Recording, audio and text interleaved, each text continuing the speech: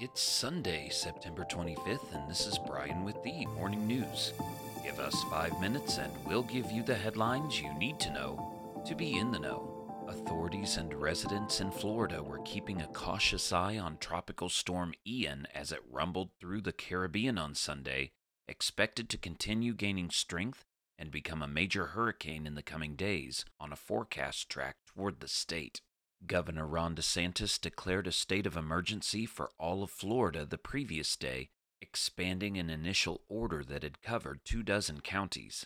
He urged residents to prepare for a storm that could lash large areas of the state with heavy rains, high winds, and rising seas. "We encourage all Floridians to make their preparations," DeSantis said in a statement.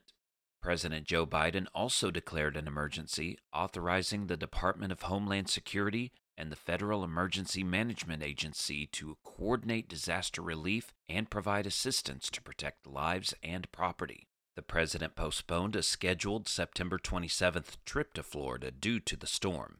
Around the world, North Korea fired a short-range ballistic missile off its east coast on Sunday, Seoul and Tokyo officials said, Pyongyang's first such weapons test in nearly 4 months, as provocations slowed during the country's COVID-19 outbreak. The missile was launched at 6:53 a.m. local time from the inland North Pyongan province, located in the country's northwest, South Korea's military said. Japan said at least one ballistic missile had been fired, hitting an estimated altitude of 31 miles and flying around 250 miles before splashing into the waters between Korea and Japan. South Korea said it would maintain a full readiness posture and strengthen its monitoring. Japanese Defense Minister Yasukazu Hamada said the missile may have flown at an irregular trajectory and would conduct further analysis. In other news, Iran shelled militant opposition groups in the semi-autonomous Kurdistan region of northern Iraq on Saturday. The Revolutionary Guard launched the artillery attacks against anti-Iran terrorist groups in the Iraqi Kurdistan region Saturday, the Revolutionary Guard said in a statement carried by the state news agency IRNA. Iran in recent years has regularly carried out such attacks targeting what it has said are Iranian Kurdish separatists groups hiding across the northwestern border in Iraq's mountainous Kurdish region. The Kurds are one of the world's largest ethnic groups without an independent state, numbering more than 30 million people across Turkey, Syria, Iraq, and Iran. Iranian authorities said the attack was on dissidents who were involved in protests that erupted in Iran's Kurdish region following the funeral of 22-year-old Mahsa Amini on September 17th in her hometown in the area.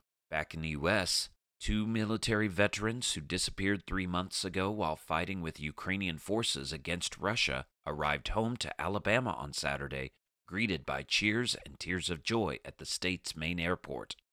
Alex Druk and Andy Hun had gone missing June 9th in the Kharkiv region of northeastern Ukraine near the Russian border. The Alabama residents were released as part of a prisoner exchange. The pair had traveled to Ukraine on their own and bonded over their shared home state. The families of the 2 men announced their release on Wednesday.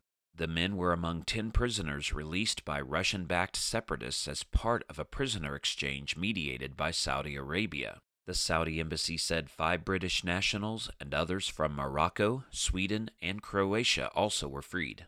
And the National Aeronautics and Space Administration said it called off a plan to try to blast off its moon rocket Tuesday as an intensifying tropical storm moves toward Florida. Officials at NASA had previously left open the possibility that the agency would be able to attempt the launch Tuesday despite the threat of the storm. The National Hurricane Center on Saturday said Tropical Storm Ian is expected to strengthen, with hurricane conditions possible in the Cayman Islands early Monday. Heavy rains associated with the storm could begin in southern Florida as early as Monday.